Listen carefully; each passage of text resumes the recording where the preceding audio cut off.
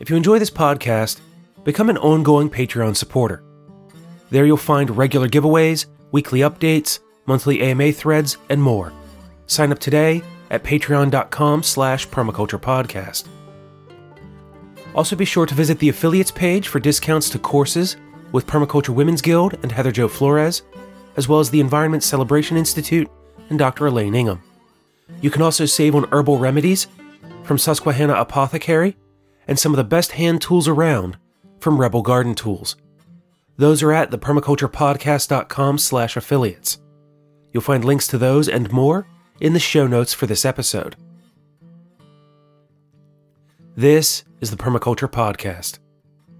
My guest today is Emmet van Driesche, author of Carving Out a Living on the Land, Lessons in Resourcefulness and Craft from an Unusual Christmas Tree Farm. He joins me to share his life transitioning to farming, how he became a Christmas tree farmer who coppices softwood balsam firs rather than cutting and replanting, how he earns an additional on-farm income through basket willow and spoon carving, and we end with his thoughts on planning for long-term succession, both of the land as he considers how to leave this patch of earth for future generations, and the process of transitioning a farm between non-family members, as he took over responsibility and ownership of the Christmas tree farm from his mentor Al. Enjoy this conversation with Emmet, and I'll join you again afterward. Then, Emmet, can you give us a bit of your biography and background and how you came to run a Christmas tree farm, and we'll take the conversation from there. Sure. So I grew up about half an hour away from where I currently live, and maybe 40 minutes away from our farm, because we live off the farm now, about 10 minutes away. And my wife also grew up in the area. So we actually met when we were both living up in Maine, but we recognized that since our parents live 40 minutes apart from each other, that we wanted to be somewhere down in western Massachusetts so that our kids could know their grandparents, since we had that unique opportunity to have them know sort of both of them quite well. So we moved back to the area 12 years ago, and for a couple of years worked on a vegetable farm that was a couple miles down the road from the tree farm we ended up taking over. And this vegetable farm is quite well known in the area now. They're a dairy farm called Side Hill that makes yogurt. It's one of the only yogurt makers in Massachusetts. But at the time, they were famous for being in Barbara Kingsolver's book, Animal Vegetable Miracle. And we thought for the couple of years we were there that we were going to take over that vegetable farm. And that was our plan. My wife had been a farmer for a number of years before that in Maine, and this was our dream, was to have a small vegetable farm, homestead the rest. And we looked around at all of our young farmer friends who were also having kids, because we were young and wanted to have kids young since we had the opportunity, and we thought to ourselves, well, they look miserable. So we decided to move off the farm. It wasn't clear sort of when that transition might happen of us being able to buy that farm. So we moved off the farm, and we happened to move into this farmhouse that was 5 miles down the road. And the farmhouse was on the property of this guy who had this Christmas tree farm. And we had known him for years. The last couple of years, he had come to the farmer's market trying to find somebody to take over his tree farm, or at least part of it, because he was getting old and wanted to have some help sort of leaning on all the growth that was happening in the trees, because they were putting out more branches than he could harvest and sell, and things were quickly getting overgrown. And we had said, no, that's not us. We want to be a vegetable farm. And even when we moved onto his property, we didn't want to do it for probably a year, but it was right when the recession hit in 2008. And so it wasn't clear what we were going to do with our lives other than that. So despite first resisting Al's wanting us to consider taking over the Christmas trees for the first year that we lived there, we ultimately decided to have me give it a try. And what was that experience like, moving from a vegetable farm and what you were familiar with to farming Christmas trees? Gosh, it's really different. So now it feels so much easier, because each year I have tried to analyze what I'm doing and what I don't have to be doing, and to reduce the amount that I'm asking myself to do. Sometimes that's so that I can spend that time, increasing the productivity of the farm, and sometimes that's so that I can just do less and focus my attention elsewhere. And that is really different than a vegetable farm where there's definitely this ethos of you have the growing season, you're going to crank it out as hard as you possibly can and, burn the candle on both ends. And the vegetable growing season is a long season. And so while there's definitely a period from the end of October until close to Christmas, maybe a week before Christmas, when I am working 7 days a week, all day, every day, as much as I possibly can, it's a short and well-defined period, and it's easy compared to the long growing season on a farm. It's also just less complicated because at least the way that we grow these trees, there are fewer parts that I create myself. I'm mostly just reacting to what is there. Because all the trees are planted and because the stumps are where they are, I do some small amount of planting, but mostly I'm cutting back growth, I'm rehabilitating stumps, I'm clearing back other growth, I'm making business decisions, but it's not nearly as intensive as all of the decisions that go into vegetable farming. So in some ways I feel almost like I'm cheating, that I get to still be a farmer, but yet, don't have to go through the grueling marathon that I see all of my farmer friends go through every growing season. So you're not breaking out your seed catalogs, or in this case, your tree catalogs in January and start planning for your spring planting. You're just going through and maintaining. Exactly. Because the stumps are coppiced, I'm using stumps that Al planted 50 years ago in some cases. He planted trees over the course of probably 30 years, and he planted them one gunny sack at a time. He was a shop teacher about half an hour away, and his commute would take him past some colder areas of the state where the balsam will germinate more successfully. Balsam requires a certain cold temperature in the winter to germinate strongly, and where we are, it's just a little bit too warm. So you get a little bit of germination from some of the big trees that are putting out cones that get overgrown, but not nearly as much as in colder towns. So he would drive through these colder towns, and he'd just stop and yank out a gunny sack of seedlings every day and go plant them after he got home. And he did that for 20, 30 years, and all of a sudden you have 10 acres of trees and thousands of trees. I have no idea how many there are. And so it's really his dedication over all that time that created the ecosystem that exists. And now that it exists, my job is really to maintain it. And while I do a certain amount of replanting each spring, we're talking I might go and yank 100 trees, maybe, and replant, because certain areas where the trees have gotten too big, by the time I cut them down, the stump won't regrow, because what keeps the stump alive is this skirt of branches with needles on them below the cut. And so if the tree gets really big, and you can picture a conifer tree that gets really big, those lower branches die back, right? And so if you cut it down where you can actually reach it, all of the live branches are above that cut, and the stump won't stay alive.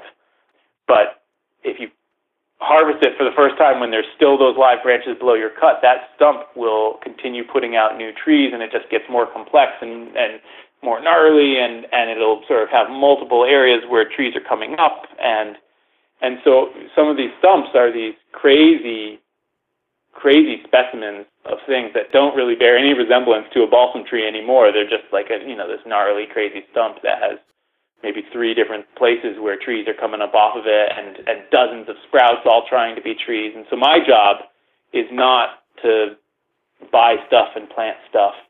My job is to basically go in and cut away everything that I don't want, because there's always an abundance. There's always more than I need, and it's always about, well, Al called it leaning on the trees. It's always about leaning on them and carving away what you don't want to give breathing room to what you do want. And you mentioned something there that is one of the reasons why I wanted to speak with you, is that you're coppicing a softwood, which is something that most folks have not heard of as a practice, because most of the material that we know about regarding coppicing is our hardwoods and certain woody bushes. Could you tell us a bit about how you've been doing this? You mentioned a bit there about leaving a skirt of limbs below the cut. What is it like to coppice these kinds of trees? It's messy, is the short answer. Especially coming from a a vegetable background where, you optimize productivity by planting in neat rows and in grids in some instances and striving for uniformity. This is the opposite of that. It really is. Even if you planted the trees in a neat grid, by the time they've gone through maybe 20 years, they would be all sorts of messy. And where paths are shifts over time as you let things grow out and carve away other things. And as trees get tall, they're coming off of maybe a waist high to a chest high, somewhere in that range of a stump that's that high. And so you can imagine how wide a Christmas tree gets at its base. That's happening right at your face level. And so depending on which side of a stump a tree is coming off, the path has to either go further around that or skirt to the other side of the tree. And the skirt of branches on the tree as well is shrinking and contracting as it grows. And then every 4 or 5 years, you cut it back, and I actually harvest those greens and sell them by the pound to wreath makers, and I also make hundreds of wreaths myself. So everything about the grove is constantly changing in terms of how the paths go and how it feels and what areas are more productive. And there's no sort of this clump is going to get harvested now and that clump will get harvested next year. Everything's all just mixed together. So it definitely requires letting go of that very perfectionist quality that I think makes for really good vegetable farmers. It's not really appropriate here. As a practice, coppicing Christmas trees had a heyday of maybe 40 or 50 years between when Christmas became a real thing culturally in the United States and people started buying a Christmas tree, right? There was enough of an urban population that didn't have access to forests that they wanted to buy a tree. And so that happened in the 19-teens, and around 1950, 1960, up until that point, no farmer in their right mind would use good, flat cropland or pasture for growing Christmas trees, because dairy was still a big industry around here, and it was just a foolish use of land. But in 1950s, 1960s, it started to make more sense to use that land for Christmas trees, and that's when you started seeing it makes sense to plant trees in rows, because all of a sudden you were growing on land that you could get a tractor onto. And so if you set it up in rows with nice wide aisles, it really allowed for the mechanization of a lot of these processes. Until then, and what you see on my farm is you use the scrubbiest, hilliest, rockiest piece of land you had. That's what you grew your Christmas trees on, because it was all done by hand and you didn't need to have access to it with a tractor. And so where Al planted was his worst land, and he maintained these sections of open pasture on the rest of his land that he could get his tractor onto. Al learned how to do this from a neighbor of his in Ashfield, who for a number of years was the president of the Christmas Tree Association of America. His name was Linwood LeSure, and he did it on a much, much bigger scale. I think he had a 700-acre farm, whereas Al had 25 acres, 10 of which he planted the trees. And Linwood, I don't know where Linwood learned to do this. The local folklore claims that he just figured it out on his own, that he started selling forest-grown trees and then quickly realized, because if you cut a tree when it's young and you leave some branches below the cut, then that stump you come back to it, you walk by it the next year, like, there's sprouts coming out of the stump. So it might be that he figured out the economic ramifications of that. I'm sure many people over the millennia have realized that softwoods would do this, but as far as I know, our neighbor down the road was the first one to realize that you could take this tendency of softwoods and use it to produce multiple Christmas trees on the same stump. And Al happened to come along in the early 50s, when it was right at the end of this period where it still made sense to grow trees in this way.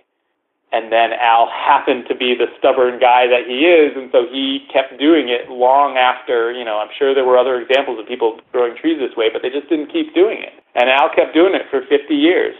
And then he was lucky enough to find me to keep going with it. And so I don't think we were the only ones to do it, but I think just through circumstance, we were the only ones to have kept doing it. And so this is the chance to bring that knowledge to the general public. And that's where my intersection with this is because of you're just doing something that it sounds like culturally was done for a long time, but we're several generations removed from that time period, and so no longer have that understanding or knowledge in a way that it can be readily applied. But it sounds like you've kind of kept this tradition alive long enough that now we can learn from you and the handful of other people who are doing this kind of work and keep these skills going for future generations. Yeah, absolutely. And that's a big part of my original impetus for writing this book that's being published with Chelsea Green is I realized that this was something special, that this was, there are plenty of books out there of somebody who realizes something and starts a farm and, writes a book 5 or 10 years into the process saying, look at what this looks like, here's me 10 years ago just starting it, and this is what it looks like 10 years in, but here's an example where, Al was doing it for 50 years so we're 60 years into this farm, and how valuable is that to have such an example of something being consistently applied year after year and the effort that goes into that. And to be able to see, it answers some of these questions of people ask, do the stumps slow down after a while? Do they lose vitality? Well, not as far as I can tell. If anything, if you handle them correctly and you don't remove too much of the skirt at any one time so that they still have plenty of photosynthesis happening, they only seem like they're picking up steam. And so in the same way that I think you see coppice trees that are hundreds of years old, not the top part, but the bottom part, obviously, in Europe, I think the same could be done with conifers. It's just, nobody's had the economic reason to do it until now, and there hasn't been that sort of magic combination of somebody being stubborn enough to make it work, and then being lucky enough to find the transition to the next generation to maintain that. So it felt like this unique opportunity that wasn't going to come again and probably won't come again for me in my lifetime in terms of passing on something that's valuable. So I wanted to make it happen. Well, and it's the handful of trees that I've coppiced over the years, willow in particular, I can more or less just clear cut them to the ground and walk away and know that I'm going to have sprouts in a couple of weeks and in the following year have this fairly well-formed, at least waist-high bush, and wouldn't have to think about keeping that lower skirt of limbs or things like that. So it sounds like there are different techniques that are used in order to do this that I don't think we would necessarily know about without work such as yours. Yeah, and it's deceptive because basically Al taught me what he could teach me in about 5 minutes. And I don't mean that to denigrate, so I'll get to sort of the ramifications of that in a minute. But, when he taught me how to do the work, I went out and worked with him. And within about 5 minutes, I'd seen sort of the basics happen and understood it. And basically it's, here's how you prune the trees. This is when you do it. Here's what you do to the stumps. Make sure that it remains alive and healthy. Okay. But then what you realize is that year after year, you are learning nuance. You're learning nuance not just about your particular land, but about circumstances and how best to manage the trees because there's a flow to, what you harvest when. And so every part of the process, whether it's actually cutting the stump or managing the growth on the stump to what is the right order to harvest the trees? Do I harvest from over here or do I harvest from over here first? Do I, hold on to these for later on because I'm going to need them? So every part of the process has the 5-minute version that's really easy to convey, and then it has the incredibly nuanced version that I have done my best to articulate in the book, but really comes from years and years of just doing it. And I don't suppose that's anything different from any other pursuit that someone might have, but it's particularly stark in this instance because the basic concept is so simple, right? Just keep branches below that first cut. That live branches below that first cut will keep the stump alive.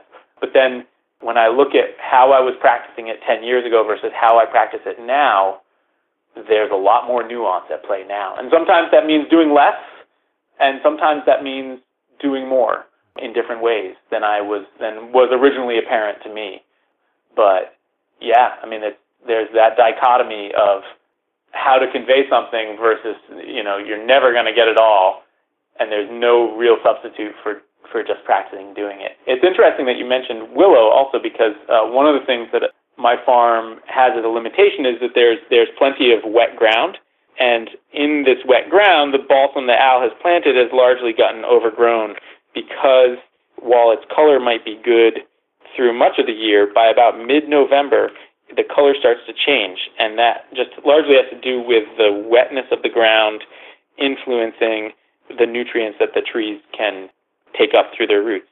So it's not necessarily, I've had a bunch of conversations with soil scientists and other tree farmers about this, and it's not, originally Al was thinking, it had to do with there just being less nitrogen in the ground because it got leached away by the water, but very experienced Christmas tree farmers convinced me that it doesn't really have to do with having less nitrogen, it just has to do with the wetness of the soil impeding the ability of the roots to do what they need to do in order to get that green color to stay. So with a lot of these wet areas, I'm actually transitioning them over to willow with the idea that I can coppice basket willow and sell basket willow to basket makers. And so I've been in a multi-year process. I'm probably about halfway in with the initial phase of planting as many of the wet areas as I can to basket willow with the idea of building up an arm of the business that is based around coppicing also, but of willow in this case, with an eye towards utilizing these wetter areas on the farm. With what you were saying about nuance, there are several things that you've mentioned already that come through about the kind of on-the-ground, hands-on experience that you've had over the years with watching where some of these sprouts are going to grow out and then having to kind of move your path around them, depending on which ones are coming up and you'd like to keep. But something else that you mentioned earlier that's really interesting to me from a permaculture perspective is that Al was picking these balsam sprouts from an area that was colder where they germinated better. But I imagine that because of where this land is that these trees are growing where they don't germinate as well, that in some ways that reduces the amount of work that you have to do because you're not going to have as many of these seedlings coming up, which allows you to focus on your more mature stumps and the maintenance of those as opposed to constantly removing new growth. Yes. I mean, certainly when I think about how balsam grows where it germinates strongly, that would be a pain if I had thickets of balsam. On the other hand, a great deal of the work that happens is just cutting back the growth that exists at all, because while these stumps do, when the stumps leaf out and the branches get really big, they can completely shade out the ground. So you end up with this beautiful understory of mosses and interesting plants and blueberries and huckleberries but then you have these pools of space between the trees because you cut back branches and stuff takes advantage. And so one of the things that I'm actually of a very long-term project that I have is to grow standard-sized deciduous trees in and amongst the Christmas trees. Because I have a constantly regenerating wave of deciduous seedlings popping up that I have to cut back, I've decided that what I'm going to do is preserve the best of these, of the species that I want, and create a partial overstory of full-size trees that in 40, 50 years will be valuable in their own right. And that way, if I don't find a successor, then I can, before the Christmas trees get away from me, I can chainsaw those Christmas trees to the ground, and voila, there's already a fully grown and diverse hardwood forest full of valuable trees that I've pruned the limbs off of as high as I can go by bending them down when they're still flexible. So I'll remove branches up to 16 feet up in the air, and so then all of a sudden there are these really high quality forests that's been growing all the time over the Christmas trees for the next number of decades. And if I do find somebody to take it over, then great, because the other purpose of growing those standards is to provide me with a bit more shade, because one of the things that's exhausting is when I'm pruning in the summertime, and I've actually shifted towards more pruning in the fall now, specifically for this reason, but it's hard work when you're pruning the trees. Even with all the changes I've made to make it easier, it's hard work in the sun, and it's sweaty, and so I've learned to, when possible, take advantage of the fringes of the sort of the grove where they butt up against larger trees that provide shade at certain times of day. So I'll say, I'm going to prune this section some morning because it gets the shade because that's on the east side of the grove, and then those tall trees on the east provide the shade for a while, and then it gets to be in full sun. So the idea is that, at least in most of the grove, to have these overstory trees that will provide me with at least some sort of dappled shade that will grow as they grow. But that also provides a backup plan so that if I am not lucky enough to find someone to take over the farm when I'm old, that there is an alternative route that the land could take that doesn't just involve letting these stumps completely get overgrown. So that allows you to plan for the long-term succession of your work on the farm and for anyone who might follow behind, or in the case if someone doesn't, that the land is still productive and continues to be under kind of a form of human-managed conservation.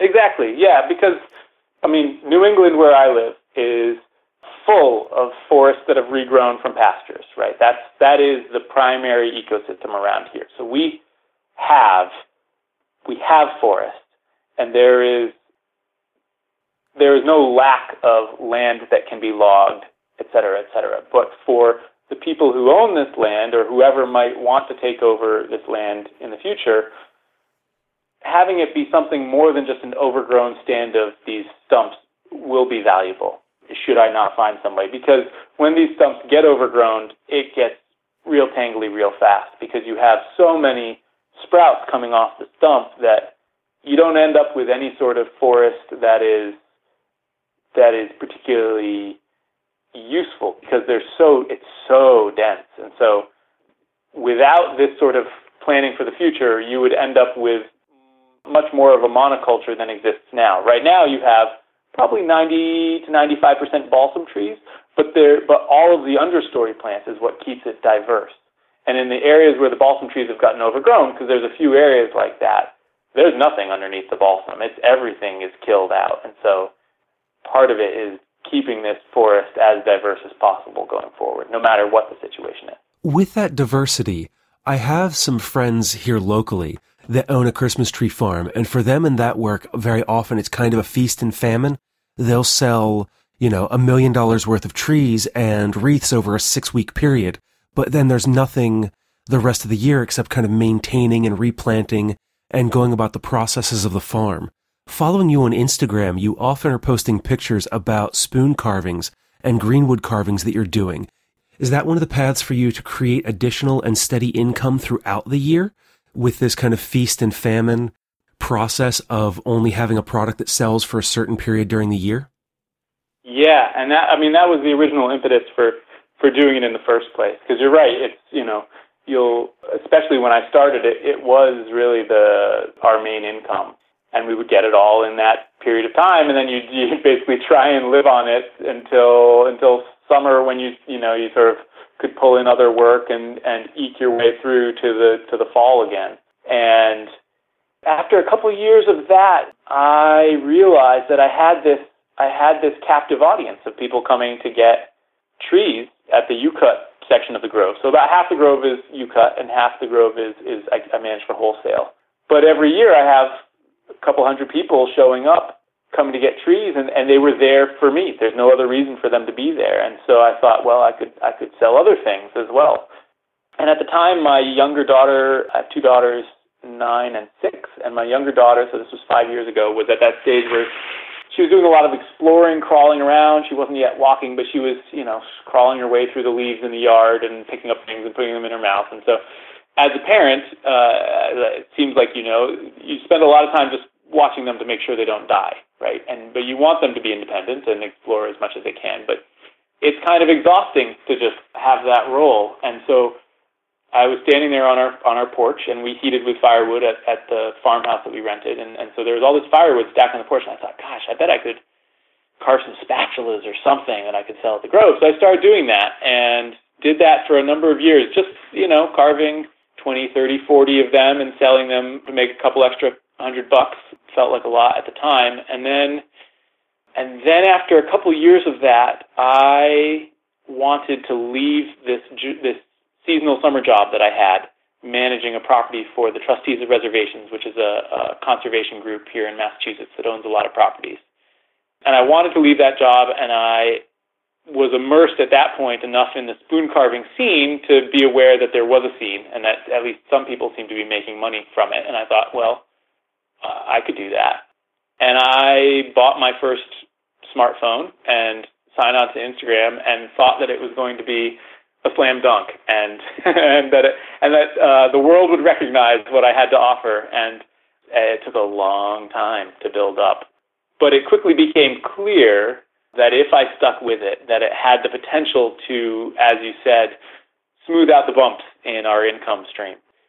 because I can always be carving spoons. If there's demand for spoons, I can always be carving spoons. It's a little interesting in that because I am so busy during the Christmas tree season, I can't take advantage of the most lucrative time for most craft people, which is the holiday season. I'm already completely flat out. And so I can't attend other shows or take advantage of that time to build the spoon carving business. I had to do it in the other rest of the time of the year.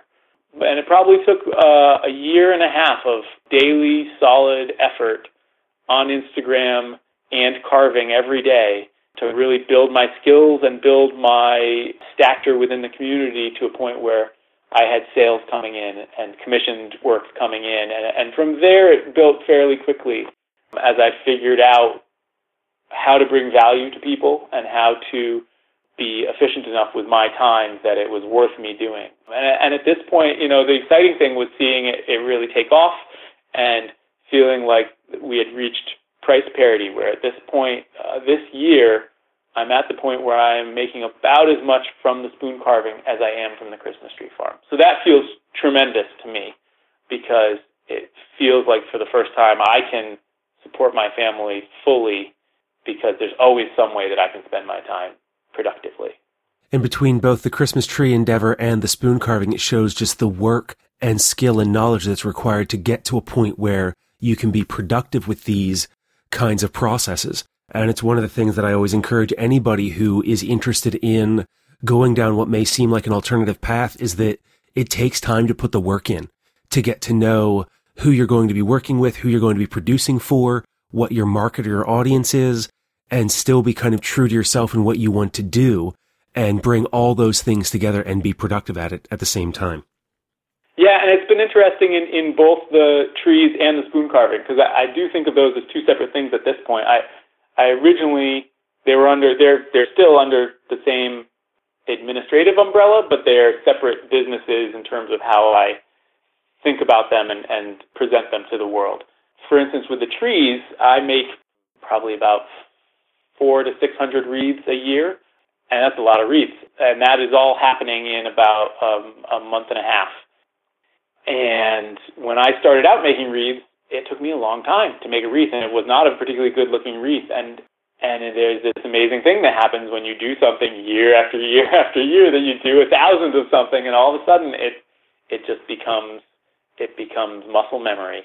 And so at this point, I can make a wreath in 7 to 15 minutes, depending on the size of the wreath, and I can make them completely sort of to the right level of consistency that I want, because I don't want a perfectly consistent wreath, but there's a perfect imperfection that I'm searching for in both my wreaths and my spoons, and to reach that level where you can deliver that perfect imperfection comes a lot of practice in between. And I'd say with the spoon carving, the biggest lesson that I had to learn, and I still keep this in mind because I need to learn it again and again, is that all the best ideas have come from the customers.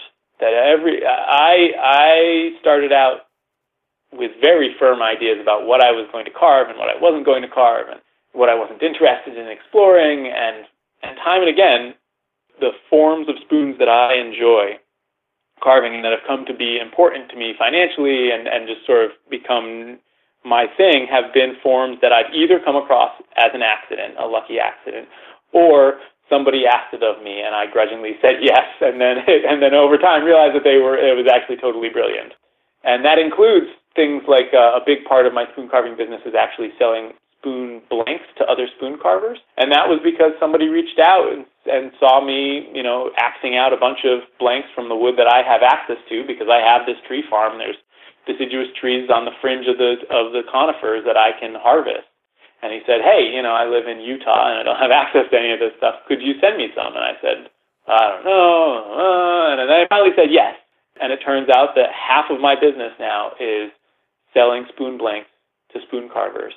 And I would never have thought of that on my own. That was entirely someone else's idea, and it was entirely based on seeing that there was a demand for this thing once I did it a couple of times and just trying to make it available to people. And I would say the other thing that I've learned from Instagram is that the most valuable thing I can do when you're part of a community like that, so being a Christmas tree farm is pretty much a solo thing. I don't interact with other Christmas tree farms I interact with my customers, some of whom have come for 47 years to the same farm, and it means a lot to them. But I don't have a community of other people in the same way that I do with the spoon carving. So what I learned when I was on Instagram and interacting with the spoon carving community is that the more you give, the more you get. And by giving as much as I possibly can in help and advice and just not asking people to support me, the more they want to support me. And that has been a huge lesson for me that I try to keep in mind always, because to me it is the key to success. When you are interacting with people, I always try and give more than I receive. And the last formal question that I have for our interview before we bring this to a close is, you've talked about Al and this farm that you're kind of taking over from him. Now, he's not a family member. He's not like an uncle or anything like that you're taking this farm over from. This is kind of like a non-familial transfer of a farm property to a next generation. Can you share with us a bit about what that's like? I know that there are all kinds of folks who are having issues with land access, young farmers looking for places to farm, and then also, long-term family farmers who don't have anybody to pass their farm down to within their family, who are also looking for alternative ways to make this happen. So could you share a bit of that with us and what you're going through with Al? Sure. So let's see. Unfortunately, Al is on hospice now. He is, how old is he? He might be approaching 90, and he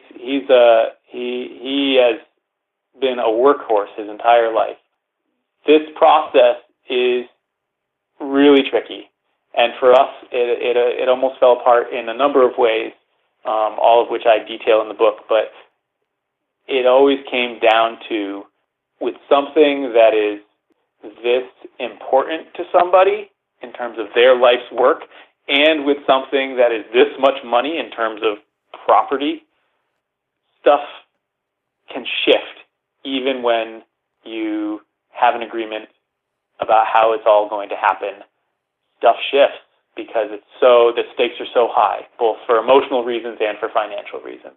And so we had to learn the hard way to always bring a witness. In this case, it was my father, who started coming to all of our meetings with Al and taking notes and then copying the notes and distributing them. And Al had one of his daughters come to the meetings as well, just so that everyone was on the same page, everything was written down, everything was above board and not at all murky, but very, very clear.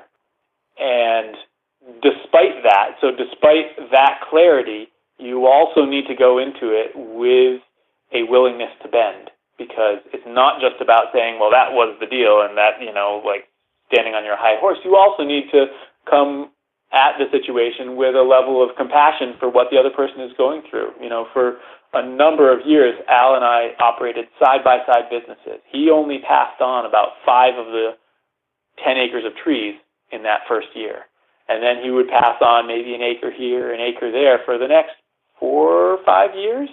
And so we were operating side-by-side businesses, and people would drive down the road, and Al would sort of siphon them off into his driveway, and I think it was harder on my parents than it was on me, but I quickly realized that I had to have a very Zen mindset of playing the extreme long game of this, because I understood that Al wanted to pass this on, but he also wanted to keep doing it as long as he possibly could. And so we were both trying to navigate what was fair and what was right and what was, how much effort we had put into things. And I quickly came to realize, in a way that I didn't at first, how much of my success was going to rest on the decades of work that Al had put into the farm. And one of the things that I stress the most in the book is that the farm is not about me, and it's not really mine.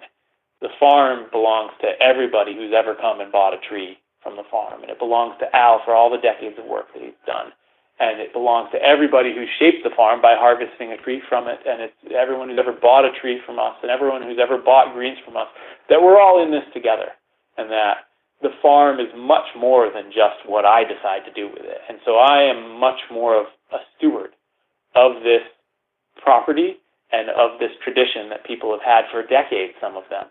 And it is a privilege to be that steward, and I never ever want to take it for granted.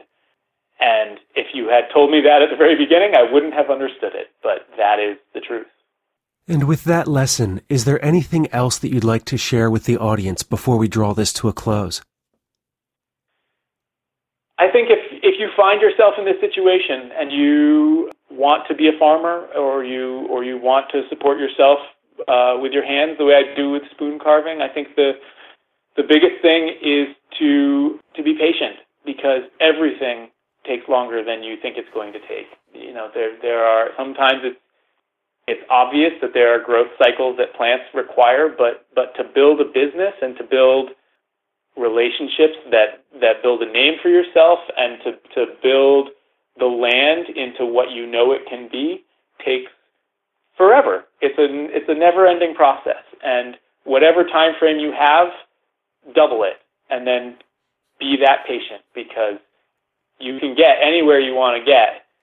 You just have to give it the time and put in the work. Well, thank you for that and everything else that you shared from your story with us today, Emmet. I really enjoyed it. Hey, thank you so much. It was a pleasure. And that was Emmet Van Driesche. You can find his work at emmetvandriesche.com, his Instagram at Emmet_Van_Driesche, and his book, Carving Out a Living on the Land, Lessons in Resourcefulness and Craft from an Unusual Christmas Tree Farm, at chelseagreen.com. In cooperation with Chelsea Green, I'm giving away a copy of Emmet's book over on Patreon. That opens on May 20th and runs through the end of the month. This giveaway is open to anyone. All you need to do is leave a comment in the post. You'll find that at patreon.com/permaculturepodcast. As a permaculture practitioner, what I like about Emmet's work, beyond coppicing softwoods, is the practical, long-term, multi-path approach to his plans. He's created a diversity of income from the farm that allows him to continue to work there by taking what started as trees and wreaths, supplemented with an off-farm income, and expanded to spoon carving, planting basket willow, and encouraging the growth of deciduous trees. He's also considering future generations in his land management and succession plans. Helping to return the farm to hardwood trees for his near-term use as shade creates additional ecological and economic value. By stewarding the ground today, should someone decide not to farm Christmas trees here in the future, the land takes on a different shape that new eyes can look on with wonder and consider the many possibilities at that moment and form their own view of what the future holds. If each of us could use Emmet's example and plan holistically for the future, even one generation ahead, what a beautiful, verdant world we could have. If you enjoy this conversation with Emmet and would like to learn more, pick up a copy of his book, Carving Out a Living on the Land, Lessons in Resourcefulness and Craft from an Unusual Christmas Tree Farm, from Chelsea Green Publishing. If you have thoughts on this episode and want to continue the conversation, leave a comment in the show notes or drop something in the post. The Permaculture Podcast, P.O. Box 16, Dauphin, Pennsylvania, 17018. Until the next time, spend each day enjoying the crafts of your labor and your care of the land, all while taking care of Earth, yourself, and each other.